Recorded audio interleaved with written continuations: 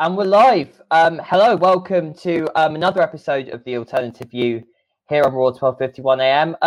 Obviously, if you're listening to us on any of our on-demand services, on Mixcloud, on Spotify, Apple Podcasts, Google Podcasts, all of them, obviously you won't know we were slightly delayed in doing this live stream. That is the sort of bug of watching on demand, is that when people normally say, oh, we're running late, but you don't normally know. And as you can see, as you can quite clearly see right now, again, if you're listening, my camera just dipped there for a second. Technical gremlins have been slightly affecting us today, but the show must go on. That is the life, really. But thanks again to everyone who's been watching us over the last few weeks and again into this week. Just really from us, really, in terms of what's going to be happening. A couple of people messaged me after last week's show just asking really what's happening this term. As I said, we are currently running for the first 4 weeks of term on this 1 till 2 p.m. Wednesday live stream coming out on the Raw, Mixclouds, as well as all of our other Mixclouds and our Spotify, our 5 o'clock Saturday evening. It is a little bit weird at the moment owing to coronavirus. I do hope that I will get back into the studio at some point soon where I can play around with all of the music and all of the things that we have been planning for this term, all of the things like the news in 60 seconds, the segments. I had ideas of music and stuff I could do with it in my head. And at the moment, sadly, capacity is a little more limited, but we'll be there. We will be there. And anyway, obviously, it's great to obviously have people watching us and listening to us again today. And of course, it's even better if people do get involved, like Joe Salmon here, who, for the benefit of our audio listeners, has referred to me as not just his friend, but also the producer here at The Alternative View. And of course, as part of my production this week, it's up to me to come up with a question. I want to hear what you guys are thinking. And so this is the question that we want to be getting you guys to be discussing throughout the show today, which is, if you had to self-isolate, do you think your university would provide you with sufficient support? Now, there's been a lot of debate over the last week in terms of self-isolation, in terms of the way that universities are treating students and whether they're making significant provisions. We'll come to this at the end of the show. But this is the question that is up for discussion today. If you are having to self-isolate, do you think your university will provide you with sufficient support? Please comment throughout the show. Get involved in all the other topics as well. You can do so both on our Facebook page and on our Twitter as well. Really, really important that you do get involved. But of course, the show is not just all about me. You would get bored of seeing my face if you're watching this, or just hearing me for an entire hour if you're listening. So of course, I need to bring some people in. So let's us begin. For the first time this term, I'd like to welcome Ollie Cranham-Young.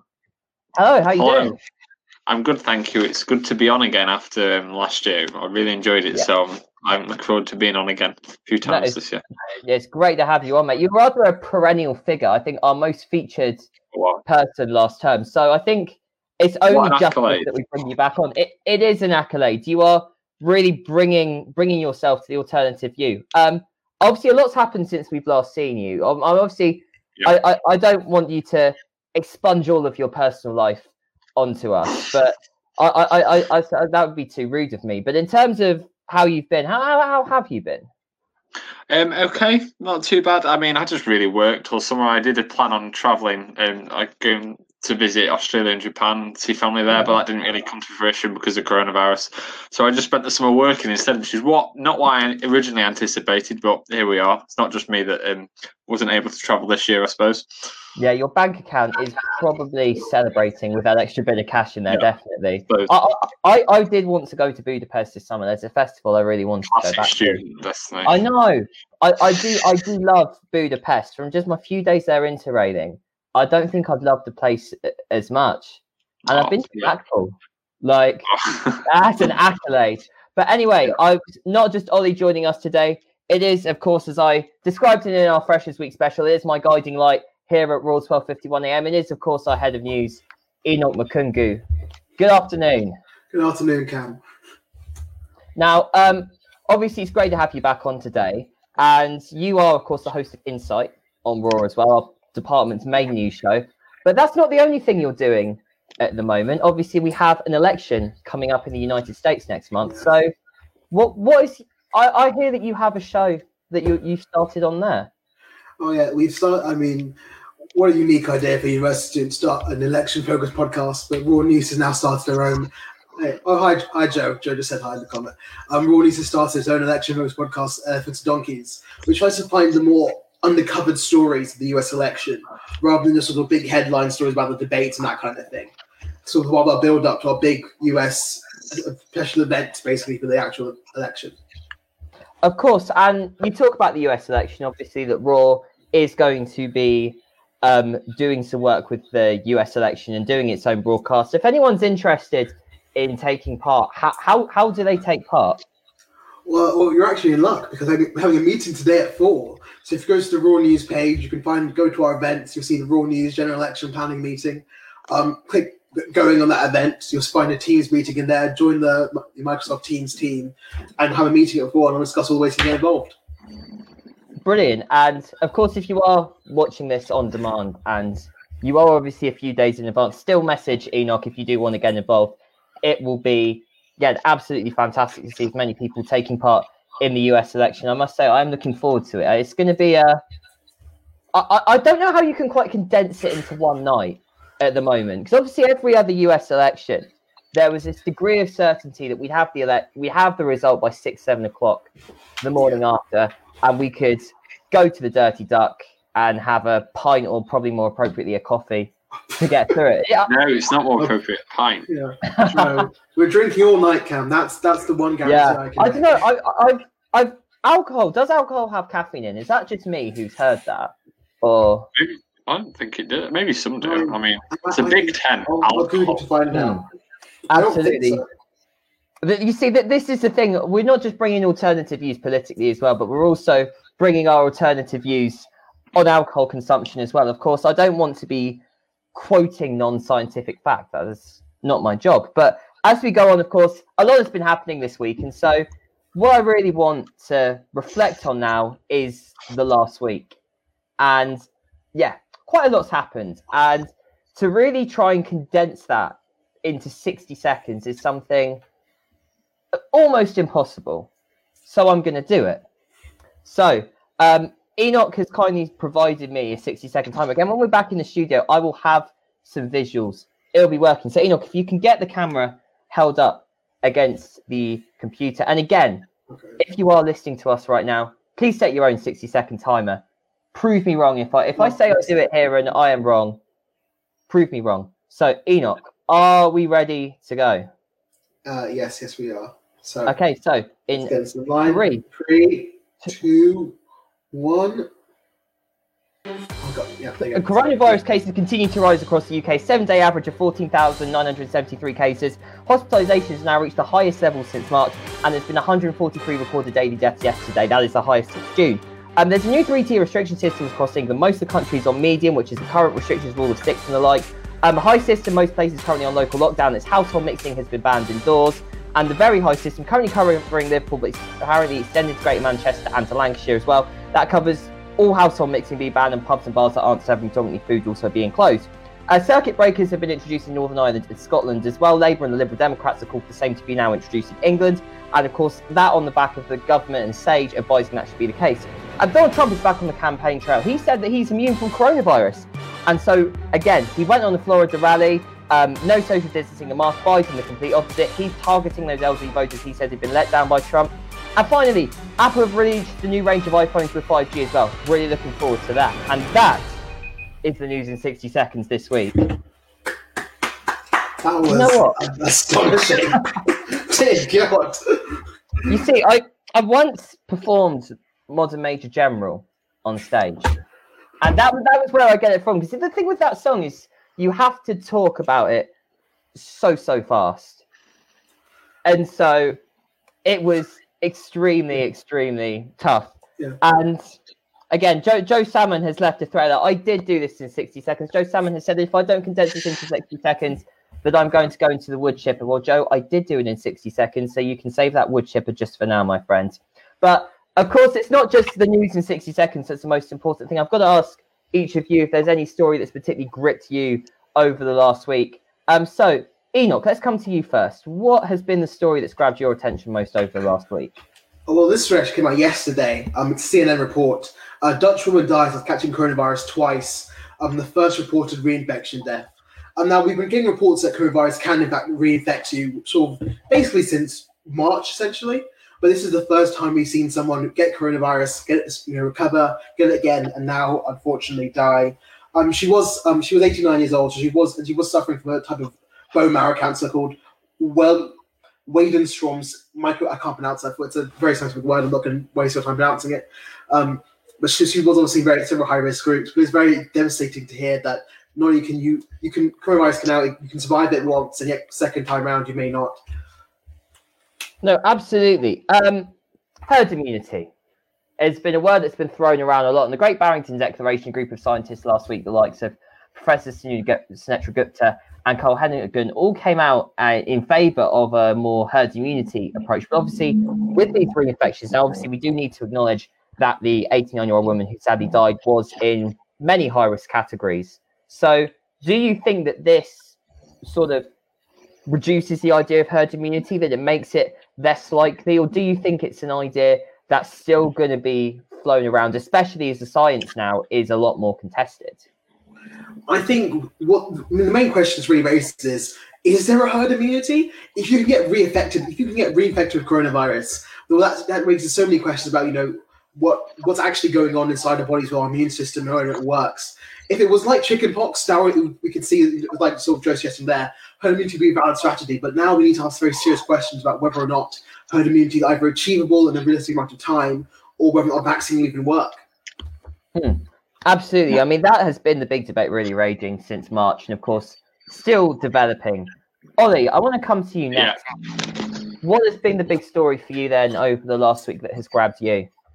Well, I think I'm just going to stray away from coronavirus-related news, but I think this came out this morning and it has just angered me. And basically, it is about HS2, and apparently the first phase between London and Birmingham has gone over budget again. I think it's for about the third or fourth time now, and apparently an extra 800 million is now needed. But the reasons for it are quite odd. I mean, the first one's that more asbestos has been discovered, but the second one is the reason for this additional funding is because of the complexities of bringing the railway into a new hub station at Euston. I can't quite understand why they didn't anticipate that prior to this week, because I mean, the location and where H2 is going to go has been, common knowledge for quite a while now. So I don't understand why that's suddenly become a big issue. But I mean, it just kind of reinforces my opposition to it. I mean, earlier in the year, it was going to cost about 98 billion, and it looks like it's going to go up again. And it just annoys me, because I mean, the first stretch isn't going to be available for another 10 years at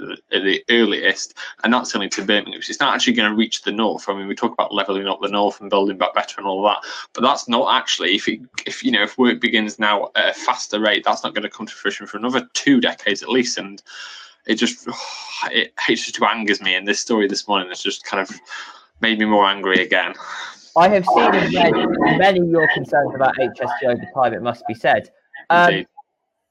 Obviously, HS2 is interesting. The government seems to now have been throwing all their support behind it. They gave the go-ahead for it in the start of the year. And with all of these budget overruns happening, do you think there's a chance that the government may still bring the issue back on the table? Or do you think that something else needs to be done to remove HS2 and for it not to go ahead? I unfortunately think that we're too far down the line now. I mean, a lot of the infrastructure is in place. So as much as I continue to criticise, I don't actually foresee a situation in which the government now roads back on it and decides not to go ahead with it. I mean, the cost, I talk about the cost today of it being an extra 800 million, which is probably pennies in the grand scheme of things, how much HS2 actually costs. But it's not just that either, it's the environmental concerns. I mean, we see I'm sure you've all seen the banners up in Leamington in town regarding the environmental problems with it as well. And I just think I'm getting angry about it, but I don't think anything's going to change. I think we're too far down the line now, and it's just frustrating because it's just a colossal waste of taxpayers' money. Well, that is a debate that will continue to rage with HS2. I want to go on to something else now. This was something that was actually released in the last hour. 12 o'clock today, Ipsos Mori released a poll on Scottish independence, and it put the highest ever polled figure for in favour of Scottish independence, 58%. Now, the union has been seen to be increasingly unstable. A lot of questions have been raised about it throughout the year. But polls in the past have given a narrow lead to independents, but 58%, it's higher than the amount of people that voted against independence in 2014. And with the SNP, as they are really pushing forward for independence at the moment, there is really quite an interesting concern that if they do get that majority next year, the tide is very much flowing for a second referendum. So I want to get each of my guests' opinion on this quickly. So, Ollie, I'll come to you first quickly. Yeah. How monumental is this poll? How much does this change? I don't think the poll itself, I mean, it will exacerbate a lot of panic on Twitter, but I feel like it's just kind of proven what we've kind of known for a while to be the case, that independence and support for the SNP is rising. And I feel like if they get a majority in the Scottish Parliament elections, which I think are next May, I feel like it's going to be really difficult for the government to keep on kind of just ignoring them. I mean, it's kind of, it doesn't really surprise me when I saw it this morning, because I thought, you know what, that's kind of reinforces and, you know, allows what we've all thought for a while to be true. 58% is quite, you know, stark. And what shocks me though is like the handling of coronavirus in Scotland hasn't been amazing yet. Nothing ever comes like a detriment to Nicola Sturgeon's own personal approval ratings. They just continue to rise no matter what she does, and I find that extraordinary. But no, I feel like a second independence referendum is probably inevitable. Okay, Enoch, I want to come to you now on the same thing, because Ollie's right. Nicola Sturgeon hasn't had maybe the best pandemic. The cases are growing faster in Scotland than perhaps in many parts of the UK at the moment. And Nicola Sturgeon has been immune from a lot of the criticism faced by the UK government. So do you think that this is all contributing to independence in a second referendum being almost certain? I think Ollie's right here. You shouldn't get too worked about one poll, but I think the signs have been pointing in this direction for a long time. Scotland's going to leave the union sooner rather than later, and as something major changes and the government takes a major new stance in winning them back. I think Nicola Sturgeon had the great advantage that no matter how upset people in Scotland may feel towards her, they seem to hate Boris Johnson more. So he soaks up a lot of the blame for everything she's going wrong. You can see that with the A-level scandal, where Scotland had a horrific mistake, but they had to, because the UK came right afterwards, they were able to hide behind Boris Johnson and Gavin Williamson. But I don't look forward to the day Scotland leaves, but I don't see a way of avoiding it now. It's certainly an interesting dynamic that I think we'll have to keep following over the next few years, definitely. And Joe Salmon, thanks for getting involved throughout the show. He has stated that we should let Scotland be free. Peaceful secession is the only real option. So quite a lot there to discuss and unpack. Well, thanks very much for our review of the week there. It's time for us to now move on to our first real main talking point of today's show. And that is looking at the state of our nation, and particularly the story involving Darren Grimes. Now, Darren Grimes, if you don't know who he is a Conservative commentator, and he has been involved in much of the party throughout the last few years. He was a prominent figure throughout the Brexit referendum, and he set up a new channel this year called Reasons UK, very much focusing on that more conservative position. And early in the year, in June, he conducted an interview with historian David Starkey, into which David Starkey fell into strife for his use of the words "damn blacks," which led to him eventually being heavily criticised on Twitter and losing many of his fellowships that he had gained over time. Now, obviously, David Starkey took a lot of personal hit for that, and Darren Grimes himself said afterwards that he felt that through his sort of adoration that had been built up of Starkey over the years. Of course, I can't remember an A-level history lesson doing Tudors where I don't think I watched Starkey. And he said that was what stopped him from criticising Starkey on air at the time, and he apologised for that. But last week, Darren Grimes received a letter from the Metropolitan Police saying that he needed to be interviewed under caution under the Public Order Act for inciting racial hatred linked to that interview. Now, again, the decision was almost immediately condemned by the Free Speech Union, led by Toby Young, who said it was a potential affront to freedom of expression and freedom in the press. Similarly, cross-party MPs also said this. So the former Chancellor Sajid Javid and the former leader of the Liberal Democrats, Tim Farron, both came out against this. Although Labour MP, the Shadow Justice Minister, Carl Turner, later stated in a tweet that freedom of speech does not give the right to generally offend. Now, that tweet was later deleted. So, obviously there's been a lot of debate over Starkey and the comments that he made, and it takes place within this real debate developing over this year on cancel culture. So that is maybe an issue to put to one side, but certainly on Darren Grimes' situation, Enoch, I want to come to you first, because obviously as the head of news here at Raw, you interview a lot of people, that you hear a lot of opinions. Do you think if someone says a controversial opinion like the one that Starkey gave, that the journalist, the person interviewing, should face consequences for that? I think the use of the phrase "face consequences", that's where I think difficulty lies for me. I think it's absolutely unacceptable that anyone reported Darren Grimes to police over what was clearly the mistake of someone who's inexperienced, and probably should have been doing the interview themselves. Absolutely unacceptable. I think it's absolutely right as journalists that we face criticism, that people could say, hey, I didn't think you did a very good job of this certain things. I think having watched the interview, he didn't do a good enough job pushing back on what Darren Grimes said. Even if even as an interview, you should always be able to push back on things and try and get things expanded on. And you just sort of let Darren Starkey, David Starkey, keep talking. I keep mixing their names up. When you say the word consequences, I think he should do his job over it. But I think he should face. Absolutely unacceptable. I think that's unacceptable what's happening to police here. So, in terms of those consequences, then we'll return to the matter of the police in a bit. But what do you think should be the case with Starkey? What do you think? Sorry, with Darren Grimes, even. What do you think would be a sort of acceptable resolution there? Do you think him making that apology and saying that he needs to learn is enough, or do you think that perhaps there should be more that comes from that? I don't see rules. I think, honestly, just a real commitment saying, sorry, I made a mistake there. Next time we'll do better. That's, I think, all we really need.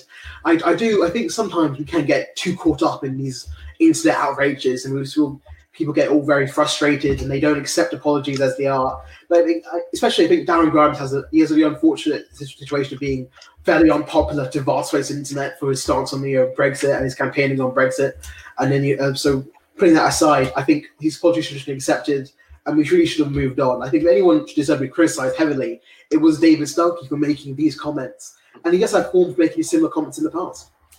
Okay, certainly, Ollie. If I can come to you next on really that same point, which is obviously that there is obviously David Starkey. There's a lot of debate surrounding what he said, and there'll be obviously a lot of debate on that. But with regards to Darren Grimes, is there more consensus that what's happening with him here is not right? That whatever David Starkey said, that's a responsibility for David Starkey, and as for Darren Grimes, that he should be able to interview people who do hold these controversial opinions.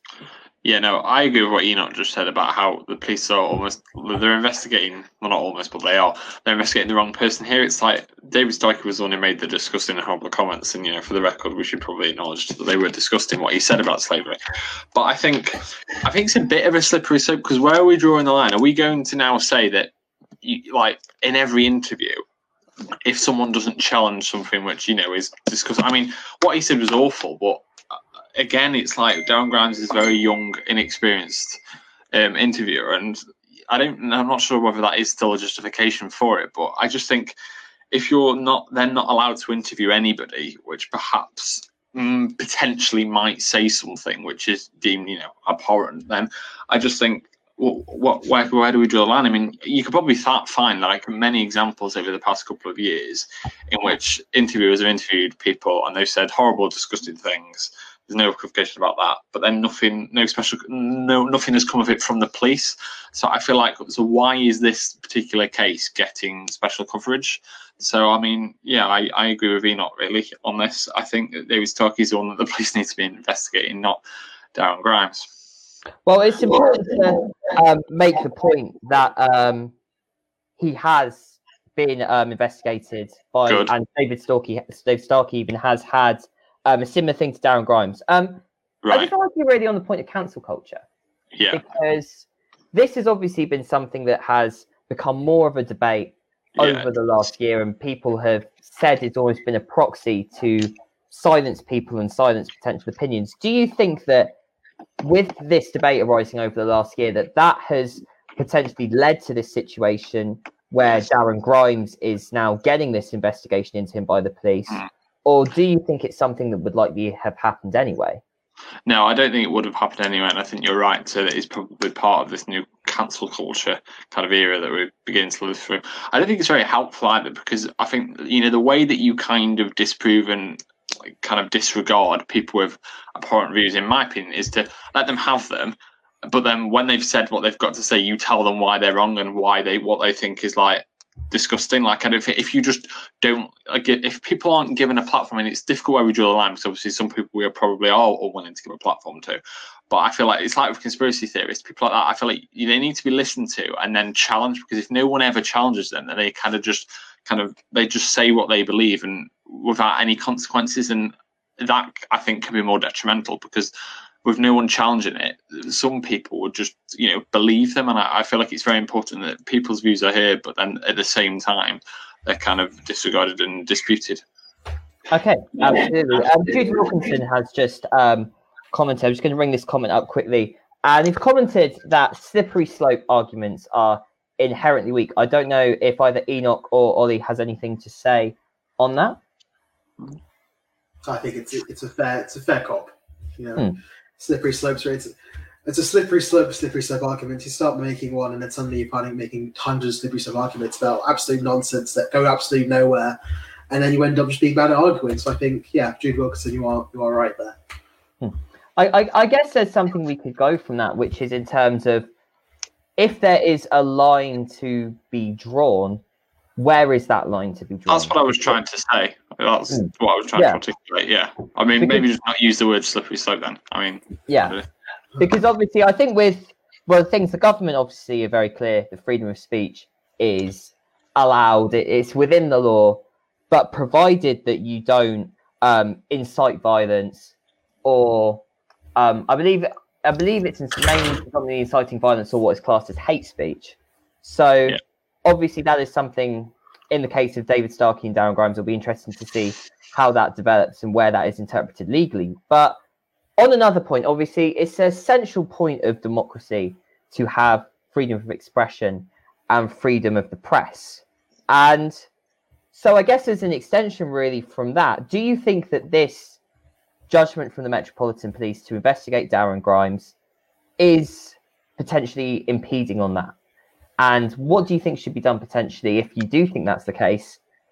Again, where should that line be drawn so that we can ensure we have a free press and free expression without potentially spreading hate speech?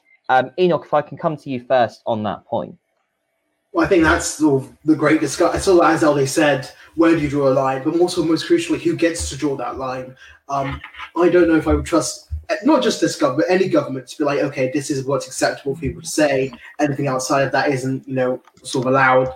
I think at the end of the day, you have to look. People have to be able to make up their mind for themselves. Well, I think that does leave us vulnerable as a society. There's no form of recourse for people who are abusive, people who are racist, and that kind of thing. But I would say we're probably better off as a society as a whole if people are allowed to say those things. If it allows us for other freedoms. Okay, Joe Salmon has just commented. I want to get your opinion on this quickly, Enoch, because kind of linked to that idea. We talked about the slippery slopes of where the line can be drawn. So Joe Salmon has just said that slippery slopes aren't weak when you're using something as serious as government force. Allowing a state to have the power to jail you for offensive speech is entirely subjective to whatever the state finds convenient. And I guess that kind of links to what you were saying about that. Obviously, you feel like you can't necessarily trust whatever the line is to draw it. And Jude Wilkinson has also just commented asking that, does hate speech really exist? Who defines what counts as hate speech? So I guess in relation to that, if you are going to have freedom of the press and freedom of expression and you're going to draw the line, is there any sort of criteria you think there should be? Or do you think there needs to be some work to develop some sort of consensus on that? I think really as anything else in society, that's why we have big groups like Parliament. We need to work to build consensus of many different viewpoints and come together to form something that makes sense for everyone. I do think hate speech exists. I think I want to talk about, but I'm going to end some of it myself. I just think there needs to be a wider discussion in society about what that means and whether we want to prosecute it at all. Okay, Ollie, if I can come to you now, both on really the point of drawing the line in terms of getting freedom of speech and freedom of expression, part of a democracy, but also drawing that line in terms of, okay, what is acceptable, who gets to define what can be said, and maybe even should it be right that certain groups get to define what should be said? Where do you sit with that? Well, I mean, that's what I was saying previously. It is difficult because, we're all, it is subjective, and every one of us is probably going to have a slightly, different kind of position of where we would draw the line. But I mean, to try and say that hate speech doesn't exist, I think is a bit farcical. It clearly does. And I mean, people have the right to say what they want, but I feel like, and obviously people do have the right, to say things that other people disagree with vehemently. That's fine. But I feel like, there is a point in which it's harmful to others, whether it's through threats of violence or, things like that. I feel like, I think, a line can be drawn. It's difficult where it is, but that isn't to say that a line doesn't exist, because, it does. Okay.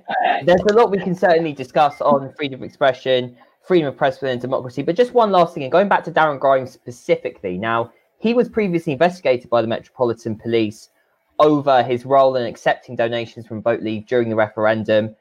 He's argued that he has been targeted again by the Met Police, that it's been a disproportionate response to him specifically, and that this is just a waste of taxpayers' money. And he's also, an argument, of course, been going around as well on Twitter, for example, that why, in a similar vein, why wasn't the Sky News journalist who interviewed Wiley when he made anti-Semitic comments earlier on in the year not prosecuted in a similar way to Darren Grimes? So just on that point, really, to both of you quickly, Enoch, if I can come to you first again, what do you think to that statement from Grimes, that he's been unfairly targeted? I think I will say I do think he's been unfairly targeted, not by the Metropolitan Police, but whoever reported him. I think that was way too far. I think he should be saying exactly the protection all journalists are, that when we report on something, you're not suddenly implicated in that thing and suddenly become. We have to make a clear distinction between what the interviewer thinks and what the interviewee is doing. Like, otherwise, we can never speak to people like Wiley or like David Starkey, who have these views and have such a push and importance and they need to be interviewed. But I don't think he's been targeted by Metropolitan Police. I think he was investigated over Brexit and cleared, and now I don't know exactly what happened here, but I do believe he's not being charged any further. I think that's correct. He is in the current situation. He's been told to attend an interview under caution, but will be arrested if he doesn't. So he's claiming that he's got no choice here. He's been offered, effectively, I can go and I can have this interview, but he's saying, no, I don't have that. I have to do it. So for him, it's almost being arrested again. Yeah, I think I do find that as very dubious, but I think that's a larger comment on the power of the police in a society, and that's a whole different discussion, really. I don't think they're doing that because they have a deep, abiding hatred of Darren Grimes at the very top of the Met. No, certainly. Ollie, I'm just going to come to you again, but whilst we do that, Joe Salmon has just commented again, and he has said that the journalist who did interview Wiley did push back on his comments entirely. Now, obviously, Darren Grimes didn't do it at the time, but he did it obviously later and made his own apology for that. So do you think that perhaps there's a distinction there, that maybe that's why Darren Grimes is having action taken against him? Or is it just a sense that he's feeling unfairly targeted and that this is an affront to free press and free expression in our democracy? Yeah, I mean, this is really, within the last year, we've not really had many examples of interviewees saying terrible things and interviewers themselves being punished before prior to a year ago. So I think what you say about cancel culture is right. But the final thing I would say on this is I don't really think it's going to come to anything. He, as you say, he's got to attend. Is it something to do with he might be arrested if he doesn't attend a police caution or something like that? Has he got to? Yeah. Right. I really don't think anything will cover this. There's not really that much against him, and perhaps for that reason he himself feels like he has been unfairly targeted, but I think this will blow over pretty quickly, if I'm honest.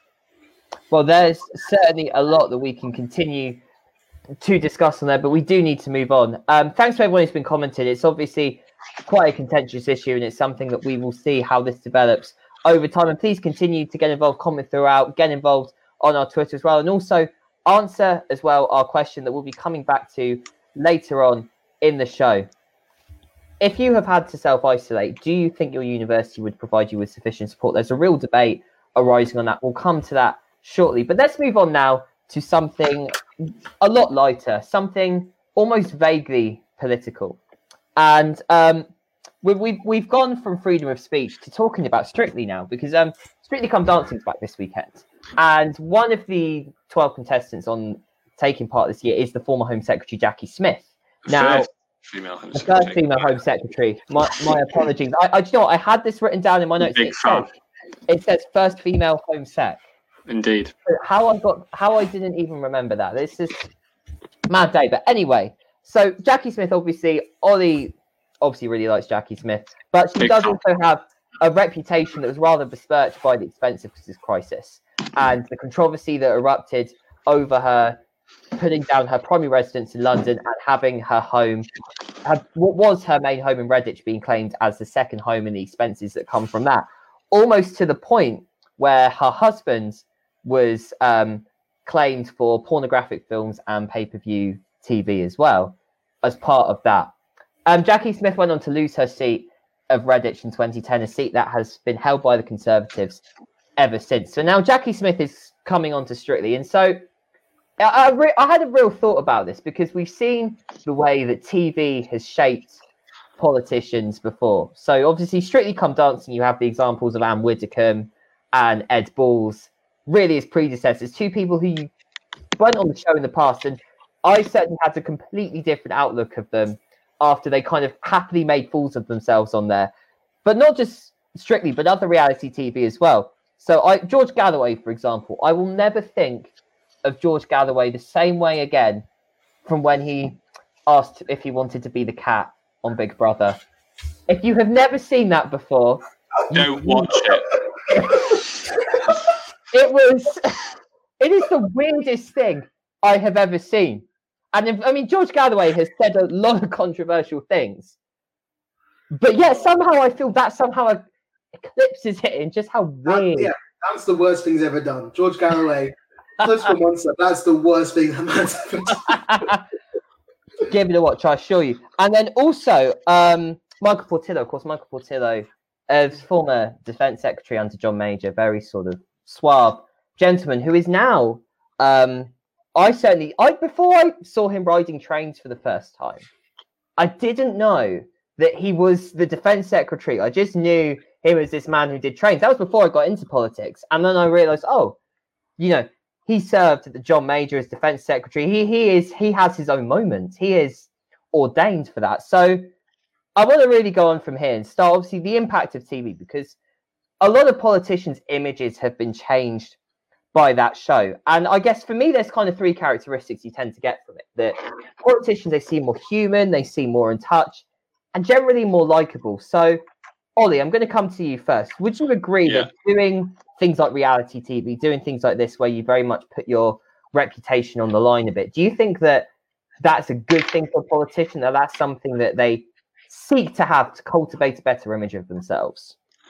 Yeah, I would certainly say that reality TV programs can soften a politician's image. Like prior to them going on them, I feel like a lot of people can have kind of like just a negative. They might not know much about them, but because they're a politician, they've got a really negative view of them, and I think that's a shame, really. So, I mean, as much as it's good that they can go on programs like Strictly or I'm a Celebrity or whatever it is, and then after that, a lot of the public can be like, well, I didn't really know much about them before. My opinion wasn't that high, but actually now they're like a normal person. They've got feelings themselves, and they're actually quite relatable. But I mean, the fundamental point I would make about this is it's kind of a tragedy that like trust is that low in politicians that they have to go on these programs in order to like go on our additional support from the public. So whilst it's good that they come off them usually in a better light, at the same time it's just sad that in the first place the bar was so low that originally that they were thought of so poorly. So I mean it's good, and I think it's I like seeing it, particularly like not current politicians, certainly for like people who served in government and now they've moved on to other things. But it's just it's interesting to see, and it's quite entertaining. I hope it continues. It's something I've watched a lot over the years, definitely. Enoch, if I can come to you now on the same thing, Ollie made actually a very good point there, that there's such a mistrust in politicians. They almost have to feel that they have to go on these shows to kind of save their reputation almost. Is that something you agree with? Well, I think the great thing with politicians is going on reality TV shows very much life on easy mode for them, whereas for most of the people going on that show, this is what my husbands are doing in their lives. So if you're a politician, when you go into politics, you have a media that hates you on your back 24/7. People sort of pre-decide they dislike you. It's sort of like lawyers, when no one likes lawyers or real estate agents. And also, you're basing on things that affect people's lives in a way that these people are going to get upset with you very easily. Whereas if you go on a reality TV show like I'm a Celebrity, all you have to do is dance pretty well and be able to fall over quite a lot, and people will like you. And the TV company, they're happy to spin the redemption narrative of, oh, look, this person you didn't like is actually really nice, so maybe you should like them. So that gives them an extra advantage. Yeah, for everyone. I'm sorry, yeah, go. No, I was going to say, I almost think it's like, I don't know if it's better to just kind of go with the flow and be, especially if it's something like Strictly, to be good, or actually to just be bad and make a fool of yourselves, because you are more often likely to get far. If Anne Widdecombe was good, I don't think she would have got, because I think she got down to like the last 5 in the end. And I really don't know if she was any good, if she would have actually got there, just because I think she left herself open to having a bit of a laugh. Obviously, some countries do it very differently. And obviously, the United States, if you've ever watched the chat shows over there, the likes of Jimmy Fallon, Stephen Colbert, they have sitting politicians. They have sitting presidents on the shows. There's a video of President Obama going on and slow jamming the news in his last year of the presidency. And I guess really a question from that is, do you think that if it's better for current politicians to have these TV appearances, to do these things that make them seem more lighthearted and it gets them votes whilst they're in office? Or do you think it's something that perhaps makes them seem detached from the job? So it's better for former politicians who have a reputation that they've built throughout their career to maybe now try and shape it in a different way if they feel it wasn't how they wanted? Enoch, I want to come to you first on this. Like, I guess one of the key things there, so you mentioned, Obama going on to the Daily Show and the late night. Is that late night talk shows in America have been very much transformed in the 21st century to more political places. Whereas I don't know if you got, I don't know, not Boris Johnson, Keir Starmer. Let's say if Keir Starmer went on Graham Norton, I don't know if that would work out well for him. I think I do think politicians could, well learn to find new ways of engaging with people. Because I think they're not well served by the current formats. But at the same time, I don't want to see current politicians weaseling their way out being asked tough questions by going on light, fluffy talk shows. Well, yeah, I mean, an interesting one is over here, as an example. I know a lot of prime ministers have been on This Morning in the past to try and present this lighter image of themselves. That's something that hasn't always gone well. Philip Schofield, I remember, had quite a tear into Theresa May when he had her on. But also shows that Have I Got News For You, these politically motivated sort of panel shows where you have the likes of Ian Hislop and Paul Merton very strongly just leaving everything at the door in terms of the way they just go and question politicians on the show. So do you think maybe for current politicians, something like a panel show, which is more geared to politics, is that maybe better than something like a reality show where you're very much disconnected from politics? I think the big advantage of panel show politicians is that for many of them, they'll get many chances to show it, but they are quite witty and because they're good at giving speeches, good at talking in front of people, and they're good at thinking on their feet. And that's something that serves them really well doing a panel show. Whereas I think, so you mentioned earlier, if Anne Widdecombe was good, she would have done worse Strictly. If Anne Widdecombe was good, she wouldn't be Anne Widdecombe anymore. She'd be a completely different person. There's no possibility for her being good. That's something that's factored in from the very beginning. So I think politicians tend to do better on panel shows, but it's a little bit of political engagement, but also they get a chance to express themselves in a different way. Okay, Ollie, I'm going to ask you now the same 2 questions. So firstly, is sort of these TV appearances, is it better for former politicians or for current politicians? And do you think something like a panel show is better, it suits their strengths more, makes them look better than doing a reality show where you may get permanently remembered for being a cat?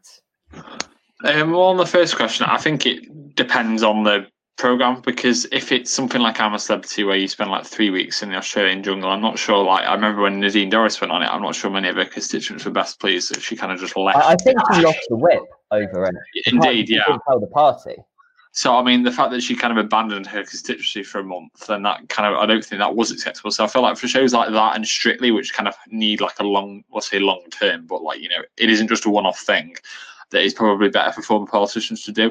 But if it is something like you said, like a panel show or like Graham Norton or This Morning, I mean, it's not really, it doesn't come very detrimentally to Parliament or to one's constituents. So I feel like that's fine.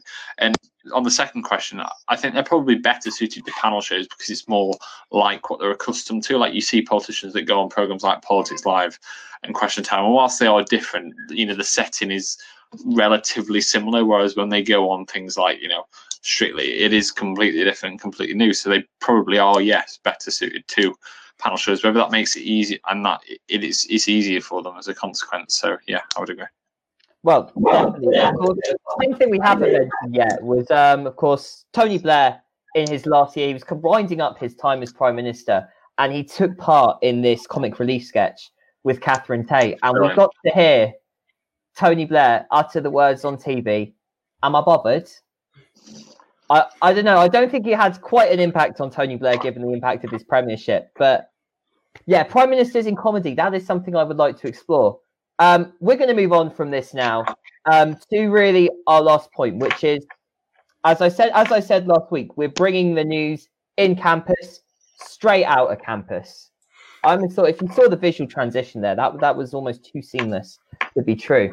But for us, what we're looking for this week, and it's a big question because obviously we've seen a lot about self-isolating students over the last week, and it goes back to the question I started off with, and we've seen a whole variety of responses from university in terms of how students are being treated and supported whilst they're being asked to self-isolate. And of course, it's very different if you're on and off campus. So the question I asked at the start of the show, if you had to self-isolate, do you think your university would provide you with sufficient support? We will come to comments on this as we go throughout. But Enoch, now you said you are currently self-isolating at the moment. So this question is very much a reality for yourself at the moment. What do you think?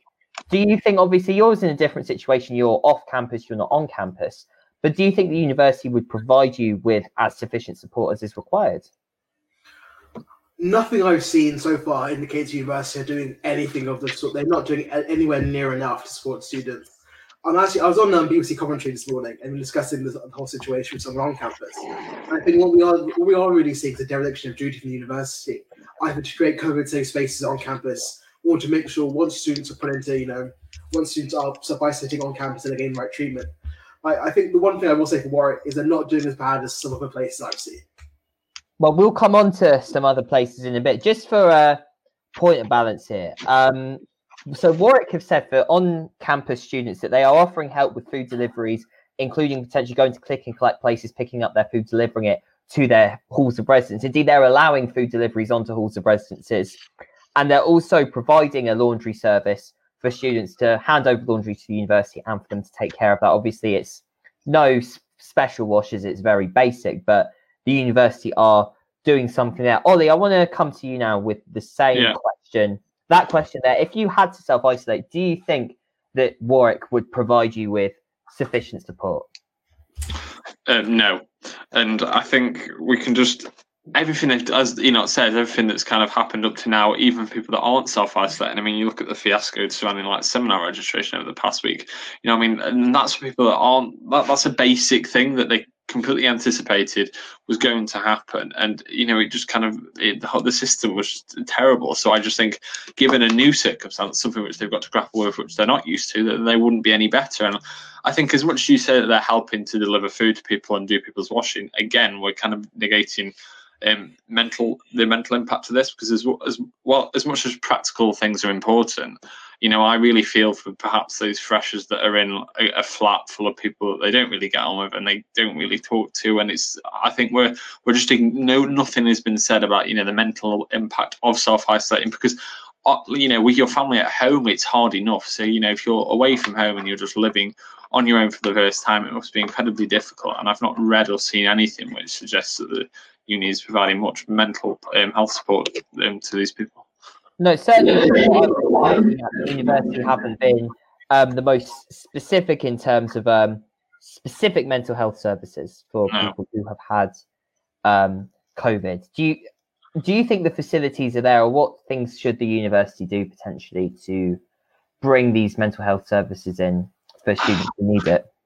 I would like to say the facilities are there, and I'm not, but I think it's just about, fundamentally, it's about making, students aware, because, it's all well and good if there are these services. I mean, no doubt they need to be improved, and waiting lists and things like that are probably not as low as they should be. But I think for too many people, they don't know their first port of call and who to contact. So I think if you just kind of amplified to students that the help is probably there, and that's that would be for a lot of people, that would be sufficient, and they would reach out for it. So I mean, whilst there's probably a services issue and they need to be improved as well, I mean, the first step is to just make everybody aware that the help's available. Okay, Enoch, if I can come to you now with that same point on mental health, do you agree with Ollie that it's very much university need to work on their capacity, but also just need to make sure that people know where the services are if they are struggling right now? Well, I think, as someone who used wellbeing last year, despite the fact the staff were absolutely lovely and absolutely doing their best, they simply weren't up on enough to handle the capacity of mental health cases they were facing. I can only imagine that's gotten worse this year.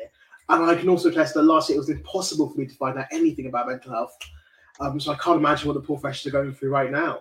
So I think, Ollie's completely right. Universities give them more money and also give them some advertising so we actually know what's going on. It's certainly any time really, mental health is a big concern, but right now, especially when your social contact is as restricted as it is by coronavirus, I think it's something that really needs to have a lot of merit discussed.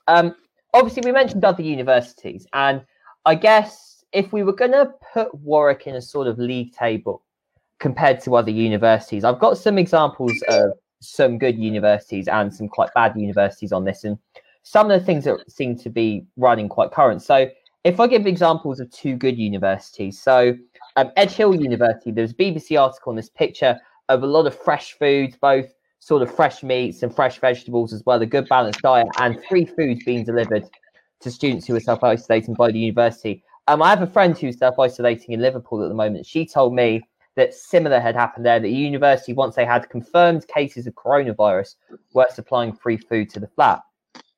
On the other hand, however, you have universities like Nottingham, and a lot has been made of the conditions in Derby Hall, one of their halls of residence there, where the students have been having late food deliveries, they've been having insufficient food given to them, but they've also been basically told by campus security that they'll be given a £150 fine if they even step out, to the point where parents have literally come and picked their children up and taken them back home because the conditions are that bad.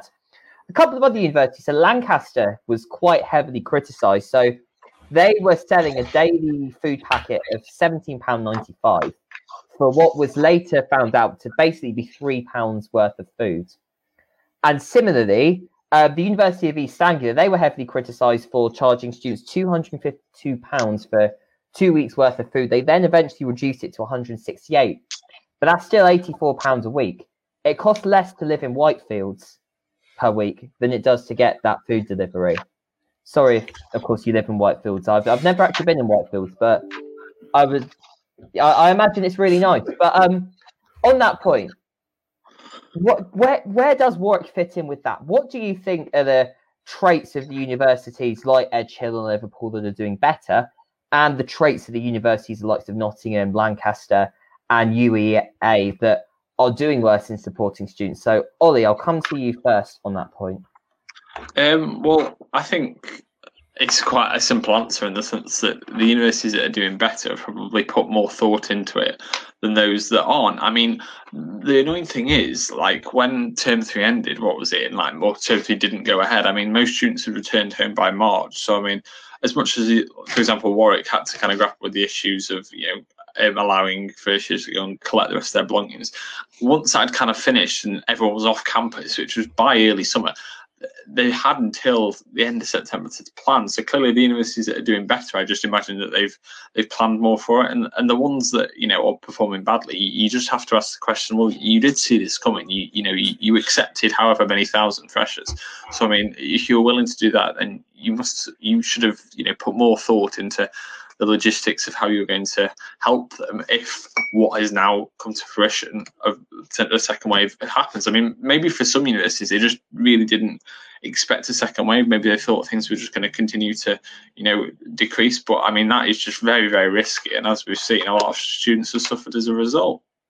Do you think it's a money incentive that universities are trying to make money from this? Because certainly from my personal experience, I can say I spend £20 to £25 a week at Aldi, and then say another £20 maybe on foods that I buy out throughout the week. And that is still half the price of what is currently at UEA per week. And even that's when they've reduced it by quite a drastic amount. So do you think that there is a profit incentive that universities here are taking advantage of students in this case? Or do you think it's actually the cost of putting the package together? And whilst they obviously may be purchasing the food at a cheap price, it counters in the fact you obviously have to pay staff to produce the food, you have to pay for distribution.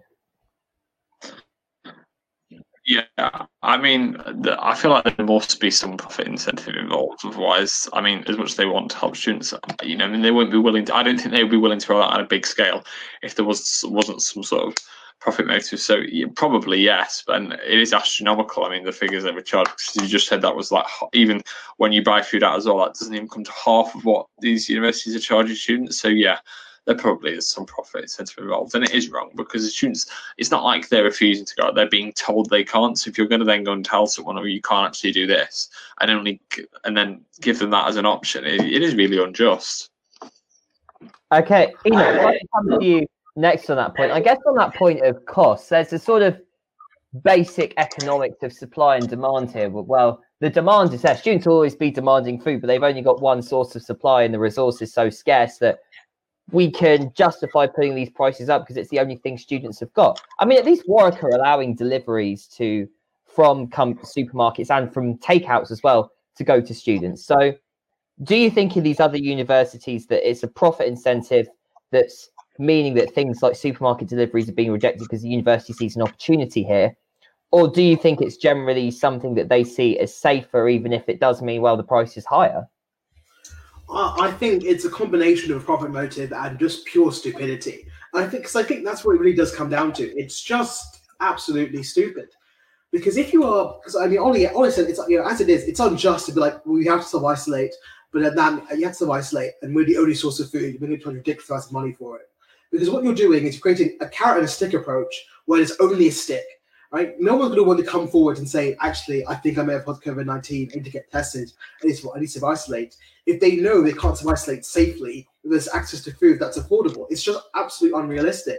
So universities are hurting their own ability to handle this mass pandemic out of greed. It's insane. So what sort of, just one last thing, what sort of carrots then, per se, do you think that students should be offered by these universities? I think, honestly, it really just come down to you make sure you can get food safely and easily. That is really all people really need to know is that they can be safe, and that's it. And that will be enough for them to come forward. Okay, well, certainly that whole point of safety is really dominating a lot of the discourse in a lot of different topics, not just on self-isolation at universities at the moment, but that is all we've got time for on today's show. Thank you so much for watching and for commenting throughout. It's been really good to have so much engagement as we go on throughout the show. As I said, this live stream will be uploaded onto all of our audio accounts, onto our Mixcloud and our Spotify, Saturday, 5 o'clock. We'll be back same time, Wednesday, 1 p.m. next week, with a completely different set of topics and a completely different set of news to discuss in 60 seconds and much more. Thank you very much for watching this week.